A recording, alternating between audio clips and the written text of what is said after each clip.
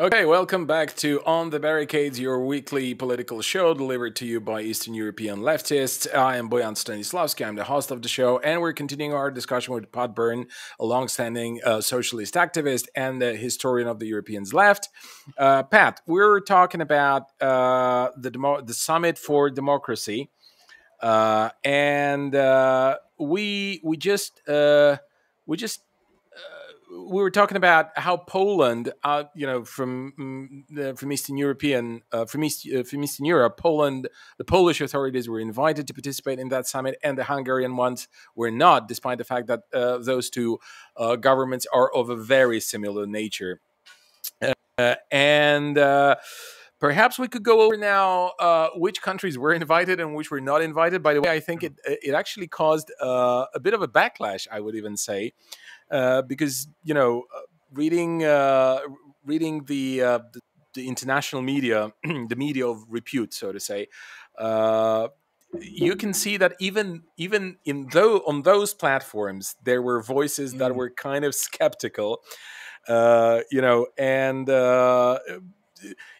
for example, in the Middle East, only Israel and Iraq received invitations, to the summit for democracy. And then there's perhaps I can say something about that. Actually, yeah, please go ahead. Yeah. So if you can show this graphic, you can see here exactly the countries in blue are the ones that actually got an invite to this summit. Now you can see, if you look at that, you can see. I don't know if you can expand it a little bit, but no, unfortunately, you would have to do that on your end. If you can do that, then I might be able to do that. Hold on a second, that might make it a little bit easier. Hold on, and let's say try that. Okay, that's a bit better. Yeah. So you can see here. That the majority of Africa has not been invited, most of the Middle East not invited, most of Asia not invited. Unbelievable. So, and you can see in Latin America, significant countries like most of Central America not invited, and significant countries in South America. Well, so from what I can see, in South America, only 2 countries were invited, right? No, these are not invited. Okay. In blue, the ones who are in blue are the ones who are invited. Right. Sorry. Okay. Yeah, I made a mistake. Yeah. So they're just taking Latin America, for example. Now, Venezuela, of course, you'd expect them not to invite. But having said that, Venezuela's just finished an election, an important election for all their regional recognized as fair by everyone, and it was attended and supervised by the EU observers, and they said that there's some things they could improve, but they recognise it as generally a fair result. The opposition gained some good results, but the pro-government forces gained the big majority.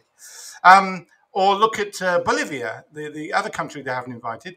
Bolivia has just had a presidential election, which everybody accepted was fair. So on what basis do they not want to invite? Yeah, by the way, I want to say that Russia has had elections in 2018, and it was also recognized by everyone as fair and completely and totally well organized. Exactly. I want to say even more that I was an observer, an international observer during that elections, and I can attest, so to say, that everything was okay. Right. Yeah, I mean, the criticism of Russia would be that mainly on the media, I guess. But with that, then of course brings us on to the media in the West. But we'll come to that later on, maybe.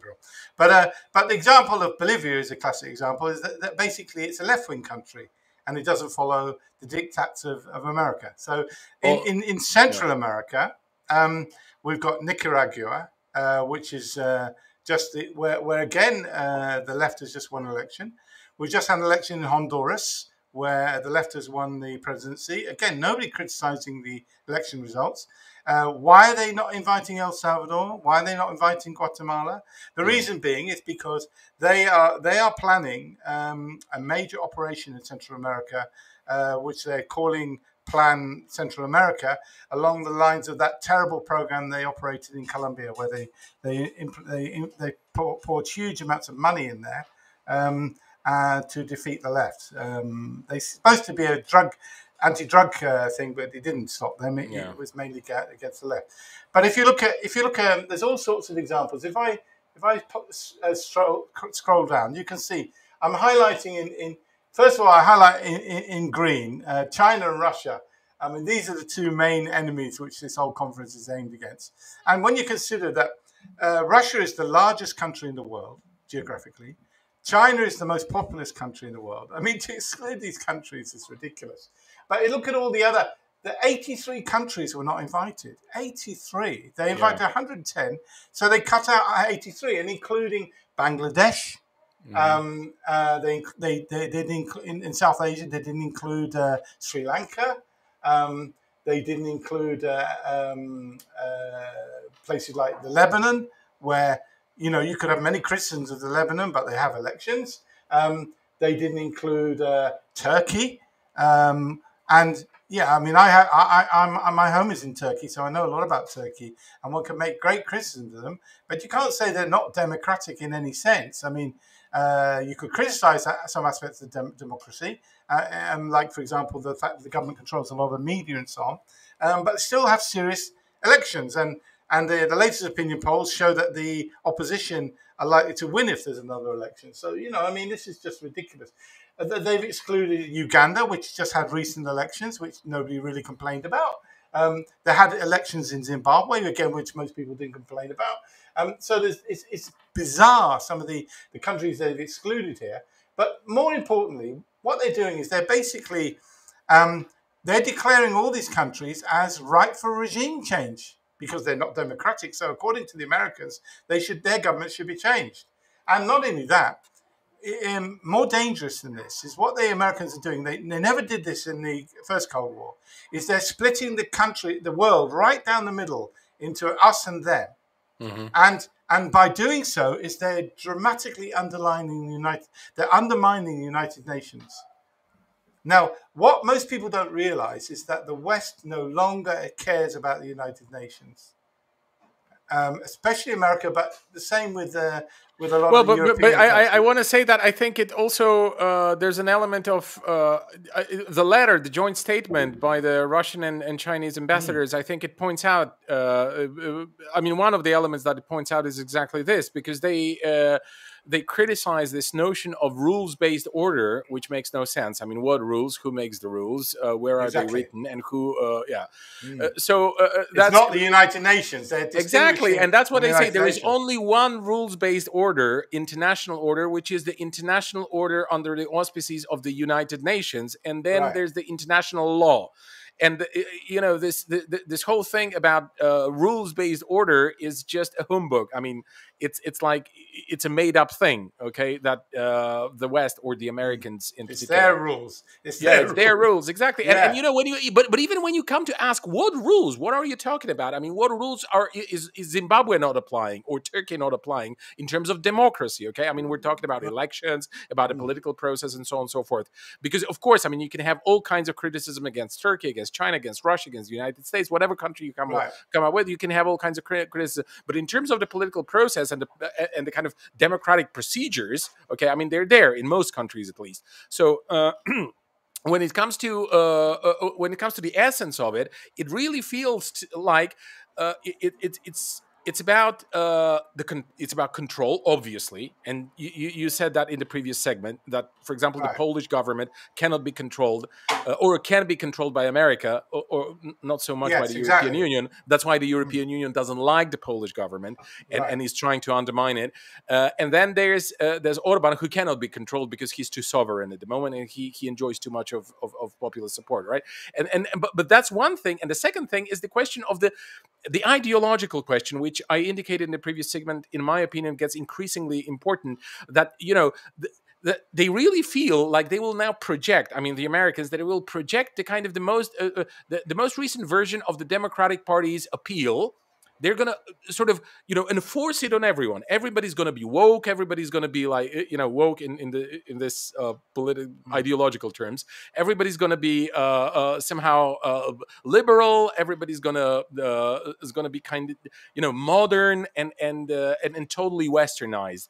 And so this goes Boyan, this goes on perfectly to this can you bring up on the next screen? Can you bring up Sure. on the screen here? Absolutely.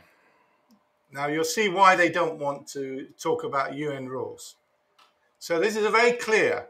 The UN Declaration says that every state has an inalienable right to choose its political, economic, social, and cultural systems without interference in any form by another state. So this is completely against this democracy summit and the whole orientation of the Americans and the Europeans, who do say they have the God-given right to determine that every country in the world must have their democratic system, give or take some change, some minor alterations, and their liberal values. And they talk about that. They talk about their values and the human rights that they recognize. And they believe that they can overthrow any government, and they have the right to go into any country and fund organizations to overthrow that government. But this is completely against democracy and against the whole basis of the United Nations, which is why the United Nations approved this declaration, which is why the US and its allies do not talk about, you notice they never talk about the UN declaration. They don't talk about the UN laws. They talk about their own, as you said, rules-based order. Rules-based order, their own rules-based order. They never specify what that is. So you can see how this thing works. Now, one might ask the question: why would countries go to this? Why would countries attend this summit? Obviously we know that the usual suspects that I mentioned before will go, but why would countries that they've invited go? Now, the reason is because they are in a desperate state. And at the last G7 summit that was held in England, you might recall back in the summer, the Americans and the G7 is basically a fake group. Which it used to be G20, then G8. No, well, there's the G8 and there's the G20, right? Yeah. But they don't hold those meetings much now because they know that means that big countries like Russia, China, Brazil, Turkey, Indonesia, and so on will attend those things. Who are now representing a huge proportion of the world's economy, the majority of the world's population. They just bring together the powers. The imperialist powers, let's put the real name to it, that they can rely on. So they brought together the 7 countries, and then they invited a whole string of puppets, like Israel and Poland, Taiwan, and so on. They invited these countries that are willing to do their bidding as observers. And then at that meeting, because they can't stand this idea of the Belt and Road Initiative, which the Chinese has been rolling out across the developing countries, and which doesn't, unlike the Americans and the West, doesn't lay down any conditions. It's unconditional support. They don't interfere with your government. They don't try to overthrow you. They're just trying to genuinely help people raise themselves up economically and socially and so on. Now, because of the success of this Belt and Road Initiative, which is now being signed up to by about 140 countries, they've decided they want to produce a rival. And so they call it the Build Back a Better World. It's a bit of a mouthful, but anyway, and they're talking about $42 trillion. That's a lot of money. But we know this is a farce. That this is going to all be high-priced loans. If it is made available. They often have these summits where they promise all this money and they don't deliver it.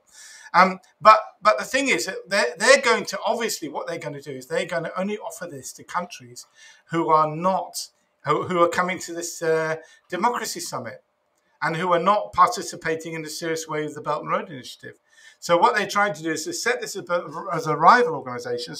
And what they're doing is they're trying to get the countries and the poorer countries who are desperate for help, particularly now with the pandemic and everything. They're trying to get them to come along to this thing and bend the knee to the Western powers. And on that basis, they then follow it up with getting these governments to make all sorts of changes, which will mean that they won't be democratic. They'll be effectively controlled by the West. That's their intention. So you can see how serious this whole process is and how undemocratic. I'll come on to that. We can come on to that later on. So Now, 1 second. Hold on a second. Here we go.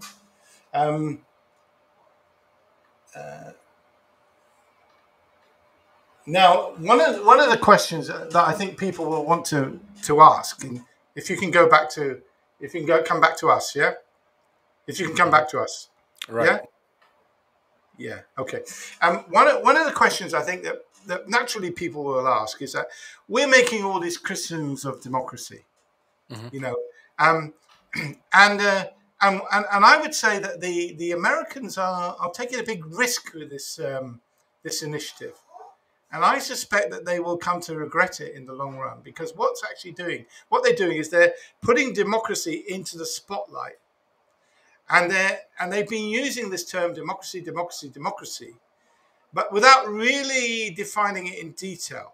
And then people will start to say, well, we've got democracy supposedly, and it's not delivering for us. I mean, for example, they criticize the Chinese for not having the same democratic system as the West. But ironically, in one of the essences of democracy, the famous definition by Abraham Lincoln was democracy is ruled by, with, and for the people. Well, if you take the question of for the people, the Chinese are certainly delivering for their people. So on the main, and in many ways, that has got to be the main judgment of a government is, does it deliver for its population? Does it raise its people's living standards and improves their health and transportation, education, and all the other things that make life easier? And you've got to say that China's done the best job in the whole human history. And yet, what's happening in the West? They've got this so-called democracy, but they're not delivering for the people. I mean, if you ask the average person, do they think the government really rules for them? They won't. The vast majority will say no. How do I know that? Because when they've done opinion polls, not long in recently, they find that the number of people who are happy about the direction their country's taking is so low. I mean, it's something like 24% in America. It's 18% in France. It's similar type figures in all these. I mean, what kind of democracy? In Eastern Europe, it's even less than that. Yeah. I mean, what kind of democracy can it be if the people are so discontented with their governments and so discontented with the way their lives are going? And yet in China, when the American polling companies do surveys of China, okay, maybe it's not. Maybe the situation in China with only having a state media and so on does influence the way people think. But nevertheless, they're getting results of 85%, 90% support for the government. So you can't. Like you cannot make it up. Like you cannot propagandize people. 90% of the people into supporting the government. You can propagandize some amount, like in Poland, for example, but you cannot really go that far. Yeah. Yeah, and the people who go on holiday or go on business to China, who talk to Chinese, they find that the vast majority of people they talk to genuinely support the government. And why wouldn't they? I mean, if you're seeing your wages dramatically rise and your housing, you go from just having a tiny space to live in, and then you've got a much bigger place to live in, and all within a short space of time. Yeah, and contrast that with Eastern Europe, with places like Bulgaria, for example, where we have been through a civilizational downgrade over the last 30 years. Okay, I mean this is an ongoing disaster. All right, like we've lost 1/3 of our population. The country's depopulated. The people are increasingly ignorant. The education is. I mean, I don't even want to start this topic, and the healthcare and everything. I mean, it bears no resemblance to what it used to be 30 years ago. And today, it would even be difficult to believe, that 30 years ago Bulgaria was an industrialized, well-developing country. Okay. So sorry for the interruption, but I just wanted to. No. I mean, we can all give contrast. We can all give our own personal. I mean, I occasionally, I'm from an Irish family, but I was born in Britain. So when I go back to the UK, it's so depressing, man. Yeah. The people are so, they're so downhearted about the state of the country and the way things are going, and nobody's happy with the governments that they elected. They elected Boris Johnson. He promised that he was going to level up all these poor, neglected areas that they suddenly got some Conservative votes in. And then the people are saying, well, where is it? What's happening? I mean, in America, Biden introduced some laws, and see what happened in the Congress. Several of the senators and the Congress people were bought off by the neoliberal lobbies and corporate lobbies, and so they gutted the legislation. And so the infrastructure bill has now been turned into basically a big handout to private companies, and it's also including privatization, and it's totally the opposite of what they thought. And the reconciliation budget bill the idea started off with 10 trillion, then it went down to 6, then down to 3.5, now down to less than 2, and a lot of the things that were good things that they were promising to do, which are basic standards which we're used to in Europe, they took them out. And like the minimum wage was dismissed, and unbelievable, and so even when the Democrats, the overwhelming majority of the wanted to vote for it, but just 1 or 2 senators who were being paid. And I just want to, I would like to mention one more thing here, because I feel it's important nuance for, particularly for the Western audience, if there's anyone in the West watching us, to consume, because there's this very simplistic, how to say this, interpretation, okay, that there are democracies where the governments are elected and thus supported by the people because they are elected, and so on and so forth. And then there are dictatorships where everybody is against the dictator, but yet the dictator is still there because he can just repress hundreds of thousands or millions of people. And this is completely not the case. I mean, even the experience of the Eastern Bloc. I mean, there were countries where genuinely there were pro-capitalist and anti-communist tendencies, like Hungary and Romania. And Poland, by the way.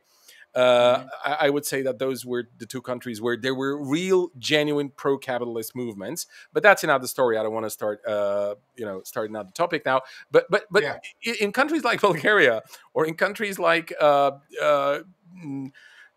don't know, the Czechoslovakia and stuff like that. I mean, there was a lot of support for the government. Okay, I mean, not the kind of 80% or whatever they would claim, during their election cycles. But there was a lot of, and it continues even up until today. When you look at Belarus, for example, they tried to stage a coup last year in Belarus, exactly using the civil society, non-governmental organizations, and so on and so forth. And of course, those non-governmental organizations, what they did is they were able to base themselves on some genuine grief in the Belarusian society. Sure. Obviously, there was a lot of it, but there's grief everywhere in America, in the most democratic countries, in Canada, in whatever, exactly. Whatever other country. But what I'm trying to say is that obviously Lukashenko, Alexander Lukashenko, the dictator that he is, obviously he's a dictator, and he's a pretty bad one, okay? I mean, right. He does repress people. What I'm trying to say is that, obviously his rate of support is not 88% or whatever he claimed during that the elections last year. But I bet my head that it's way over 50%. Way over, like probably over 60. So, and that's why he was not able to be removed from power, because they were not able to mobilize the society. And in particular, they were not able to mobilize the working class against Lukashenko. And there were those famous moments when they tried to organize strikes against him, but then he would go to those, factories and huge workplaces where he would discuss with those workers, and they would decide not to go on strike. So, what I'm trying to say here is that there are certain forms of government which definitely are not the same democratic regimes that the West has invented, some time ago, on the basis of its own history, on the basis of its own development, on the basis of its own experience, and so on and so forth. We have not had that experience in many areas in the world, and Western Europe is exceptional in many ways in terms of history. Or like take Russia, okay? I mean, I will agree definitely that there are certain authoritarian measures that have been that were taken and have been taken, over the last 20 years during the reign of Putin, and so on and so forth. And we can discuss whether they were rational or not rational, and so on and so forth. And we can have a debate until the cows come home. But what I'm trying to say is that people support this. I mean, they support this. This form of government. And I would say that Russia is an authoritarian a government, but with a huge support from the side of the population. And but Well, by that, I'm not trying to say yeah, that it makes of no sense course. for it to be democratized. But But what I'm why? trying to say Why? is, If we ask the question, why the Russians are supporting a more authoritarian form of government, well, is because they that provide for the people, because they no, reassert their, but I mean, but they had the experience yeah. of what this fake form of democracy is like in the 90s, and they suffered hell for that. They saw what privatization and the oligarchs taking over the economy, taking over the media, taking over politics. They saw what it meant for them. It was total disaster for their lifestyles and everything else. And so, of course, naturally, they reacted against it and said, "Bugger this." And they went for they switched back to a more at least a more what they saw as a more type of government that would benefit them more and would actually restore Russian sovereignty and so forth, which they'd lost. So you can fully understand why, although Putin obviously he dominates the media and that gives him a great advantage, and without that I suspect he'd have a lot more problems, but he's ruling with a lot of support from the public because of that, because they remember what this alternative that the West is offering is really like in practice. And neoliberalism, sometimes it delivers a short-term burst of growth, but not for long.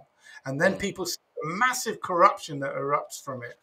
And so, for example, if we're talking about democracy, this Western democracy, before you decide on who to vote for, quite important is the information you get on those candidates, their programs, and who they are, and so on, which you're going to get from the media. Now, how is it possible to have a democratic country where the media is owned by a few rich individuals or controlled by government? Yeah, or like six corporations, like it is in America, I think. Yeah, it's six corporations. Exactly. And on top of that, I want to say that there's this famous quote from Noam Chomsky, who said once that any dictator would be thrilled with the obedience that the American media are demonstrating to the establishment in the US. Exactly. Yeah. I mean, so if you control the media, I mean, I always remember the. I give this example sometimes of what happened when Mubarak, the Egyptian dictator, was overthrown. And in the run up to his overthrow, his last order that he issued was that his presidential guard, it was a 25,000 strong elite part of the army that was specially paid and had all these privileges and so on that he could rely on. And he asked them to defend two buildings in the country. One was the presidential palace where he was, obviously, and the other one was the TV and radio station. And that tells you, is that the power of the media in any society is absolutely key. I always remember when the Portuguese Revolution broke out in 1974. The reason it broke out was because the left somehow managed to get control of the main radio station, because they didn't have an advanced TV system in Portugal at that time. And they got control of the radio station and started broadcasting, calling for people to come on the street and overthrow the government. And within one day, within 24 hours, they had overthrown the government. And that just shows you the power of the media. I mean, I've seen examples where what are normally right-wing newspapers have, for some strange reason, decided to mobilize behind some issue and call for people to come out and demonstrate on it. And you should see the response. It's incredible.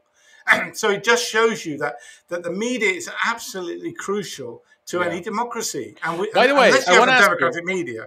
I want to ask you. I want to ask you because I think it's a great segue to this question of to this nuance, so to say, of what is actually endangering, threatening democracy today, in whatever form, like however we want to perceive it. Because sure.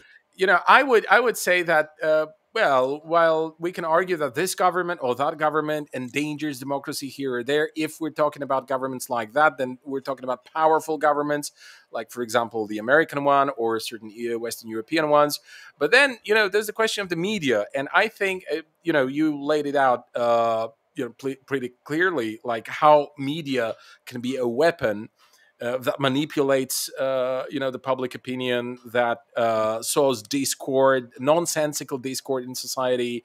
Like, for example, in Poland, now we're fighting over LGBT and abortions and stuff like that, whereas the country is literally falling apart in terms of its legal system and even political system, if you like. I definitely think it's crucial. And from that point of view, I would say that the corporate media, they are a huge enemy of democracy, because it's like, the amounts of things that the mainstream corporate media prevent from happening, or provoke happening. This is something rather incredible, and I would say that it is something to be considered as hostile to democracy. What do you think? Definitely, yeah. I mean, take for example what they're doing in Europe. The mass media, and they're very clever at the techniques they use, because they're doing it on a daily basis. They become very professional at it, and they're able to manipulate and channel the anger and discontent of the public in very effective ways. So, for example, one of the tactics they use is that they talk up the threat of the right. And so for example, I'm talking here, for example, of the BBC in Britain, and they constantly report, when they're reporting election results from Europe, they'll constantly talk up the threat by far-right parties or right-wing parties like Le Pen in France, or the Swedish Democrats, or AfD in Germany, Vox in Spain, etc., etc. And they never talk about the left and the left-wing challenge in those countries. So for example, the last presidential election with Macron, we never heard anything about Mélenchon and the left, even though actually, if they had handled things better, they should have won that election, and they could have done, because the left socialists and the kind of semi-communists, if they had united together, they would have had a majority and they would have won that election. But no, they talked up Le Pen, and they do it every election, and always Le Pen does far worse than they expect. And we see that happening in one country after another. In Spain, for example, they never used to talk about the new left party Podemos, and they never reported really how the socialists at that time were going to the left and so on. But as soon as Vox, this small right-wing fascist party, came, there was huge publicity on the BBC about it. And so why do they do that? Why do they talk up and publicize the right?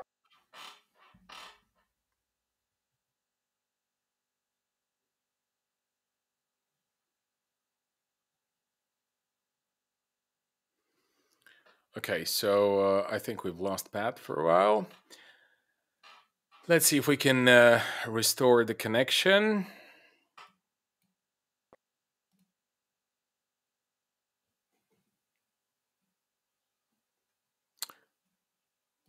Than the left.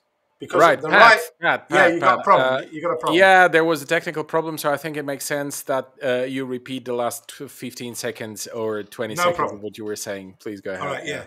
So the Vox fascist party, and media. So the BBC, they never reported about Podemos, which got a massive amount of support. They never reported any developments of the big fight between the left and the right and the Socialist Party, which the left won for an important period. But as soon as a small right-wing semi-fascist party called Vox appeared, we never heard the end of it.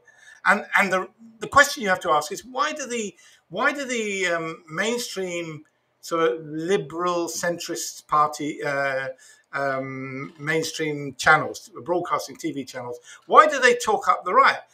And the reason is because, although they don't like the right, they much prefer, if people are going to leave the centre, that they prefer them to go to the right, because the right are no real threat to the rich and the powerful. They're not going to make any major differences. They never do. They make all these, they often very populist messages, and they try to voice the anger of people at like the Trump, rich. And, for example. I mean, yeah, this like was Trump and so on. But when they get in power, they do the bidding of the rich, and absolutely, they give the tax cuts and all the rest of it. Yeah. The one thing they don't want is people to go to the left, because the left are going to come forward measures against the rich and the powerful, and these TV stations are ultimately under the control of the rich and powerful and answerable to them. So that's a classic example of the dangers of the media, and what you say about them being an enemy of democracy is very true. Let's look at the fact. They're not democratic in any shape or form. Nobody votes for the media bosses, the TV channel, even the state TV channels. They're not answerable to anybody. They're not answerable to the workforce. They're not answerable to their viewers. They're answerable to the government above them, if they're state channels, or if they're private channels, to the people who own them. So how can they be pushing democracy when they are dictatorships themselves? Yeah, they have no incentives. Yeah. You know, I mean, it's just a complete contradiction and hypocrisy. You know, they know that. The reality is they know that. I'm a retired journalist, so I've been through all this. I know how inside the mainstream media. I've worked in the mainstream media. I know how it works. You have to do their bidding or leave. That's the only choice you have. Right, You've got no say whatsoever. I totally agree with you, and I suppose that the majority of our viewers, they kind of realize that as well, that those are not democratic organizations, and they have no incentives to spread democracy or to assist democracy in whatever developing or progressing. But you know, we've got like about less than 10 minutes, so I want to ask. I'd like you to elaborate on alternatives to Western democracy, because I think this is something. Something to finish this conversation, a note to finish the conversation on, because I want to give people, you know, hope, and I want to give them a perspective, a vision of where we could go instead of this summits for democracy or whatever it's going to be called in the future. Well, I would start, before going to that, I would start with one thing, that I think that the left and the progressive movement internationally has to get wise to what the Americans and the European Union leadership are up to with their non-governmental organizations. And sadly, also, they've taken over all these things like Human Rights Watch, Reporters Without Borders, Amnesty International, which used to be a fine organization. They've taken it over, and they mobilize these things against any regime that the Americans want to overthrow. And what we on the left have to do is we have to start to expose all these organizations and call for them to be shut down. Because you cannot be in a country campaigning for democracy or human rights and accepting money from foreign sources like, the National Endowment for Democracy, which is basically a front for the CIA, or USAID, which is another front for them, or the George Soros Open Society movement, etc.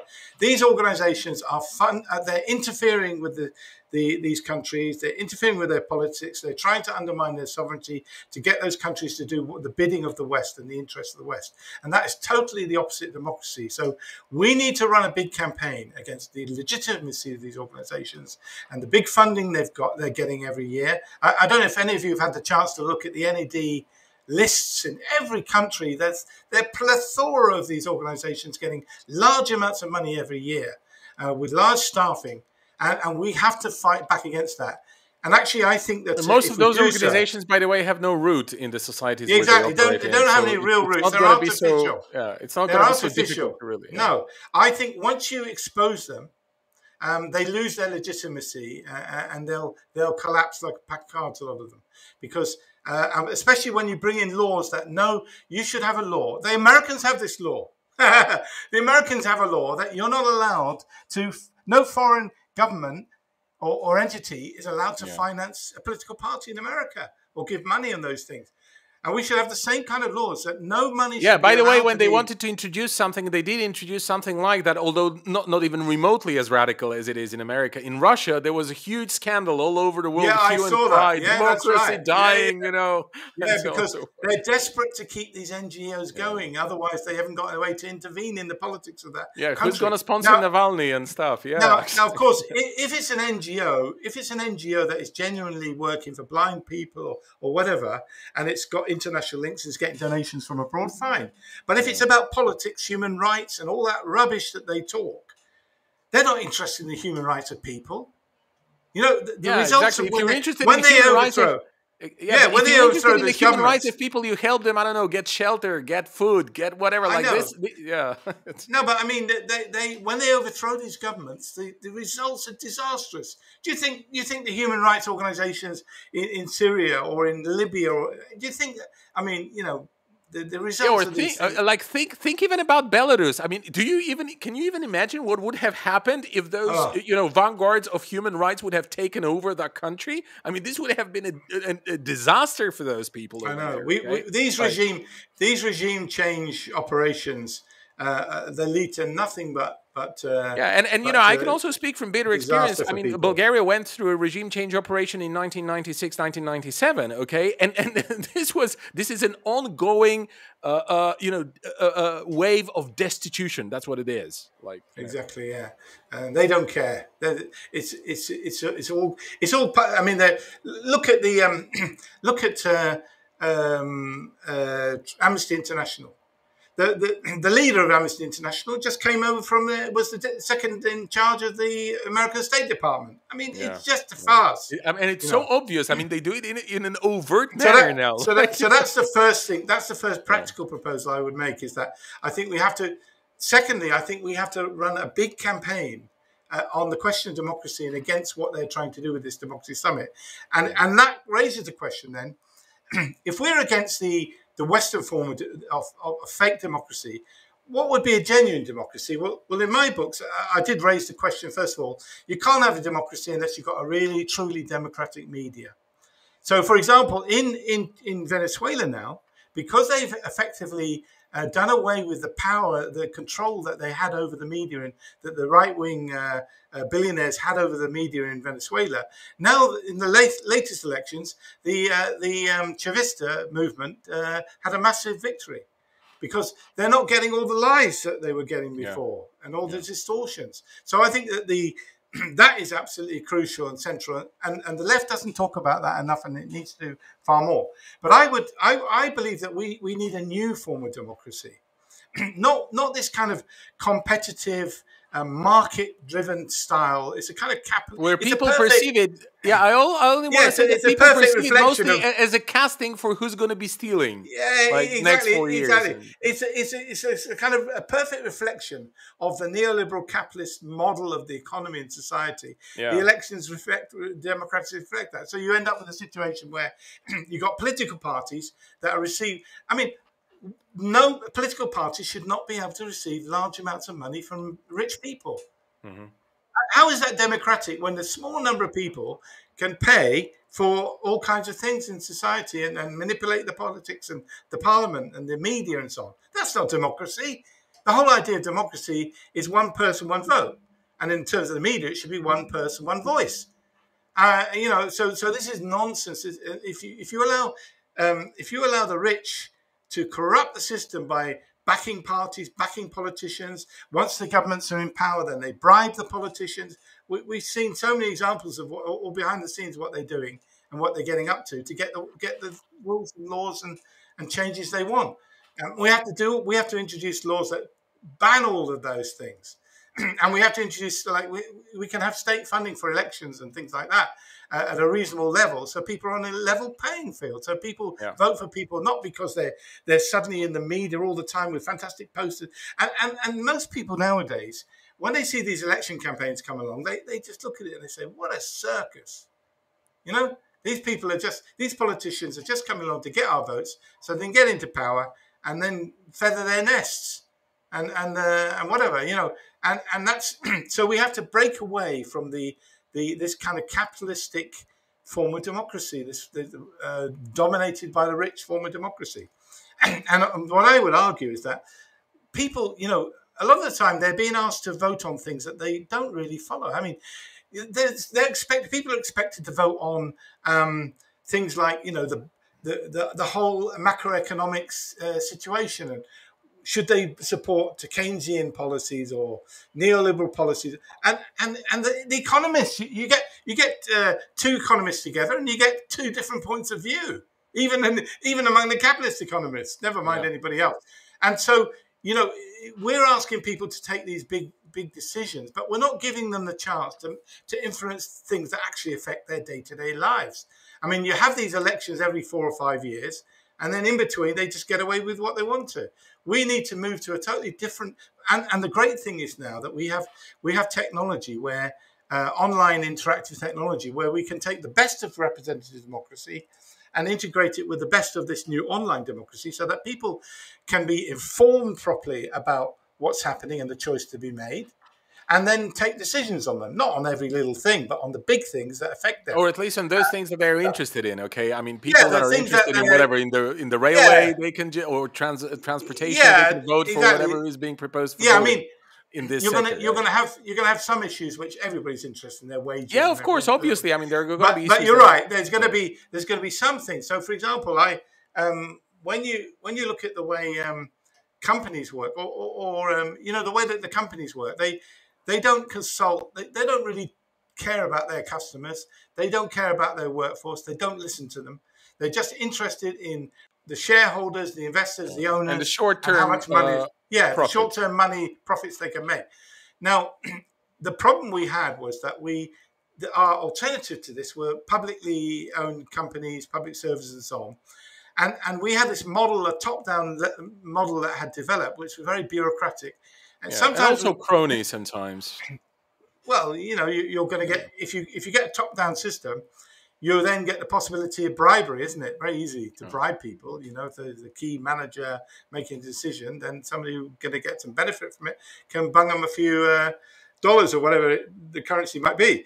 Now, the thing is that we need to empower all the people who are affected by decisions and give them a driving seat in making those decisions, and build up grassroots organizations so they can have representatives there in a transparent way, so decisions are not taken behind closed doors. I always remember, do you remember the Gdansk shipyard strike in 1980 of Yeah, the well, I don't solidarity? remember it in a sense that I wasn't Okay. born yet, but yeah, Okay, but all right, but you probably read about it. yeah, One, yeah, one of sure. the great one of the great things about that strike was that they demanded that they brought radio mics into the negotiations between the representatives of the workers and the management, and that all the workers were gathered outside listening to every twist and turn of the discussions, and that was a tremendous step forward. And there's no reason why we can't do that. We can set up for each sector. We can set up TV channels now on the internet, and we can Sure. broadcast board meetings for those who are not everybody's interested in it, but a significant number of people have got the time and interest to follow these things. Yeah, and And it so doesn't once cost you much. I no, mean, it's and not what like I you have to know, invest a lot of money, and once right? you've got that, once you've got the spotlight on people, it's much more difficult to do all those behind the scenes deals. Right. Okay. On Yeah, that note, we're going to end the program because we went over time. Thank you very much, Pat, no for problem. all the Okay. insights you provided on this program, on this segment, on the previous segment.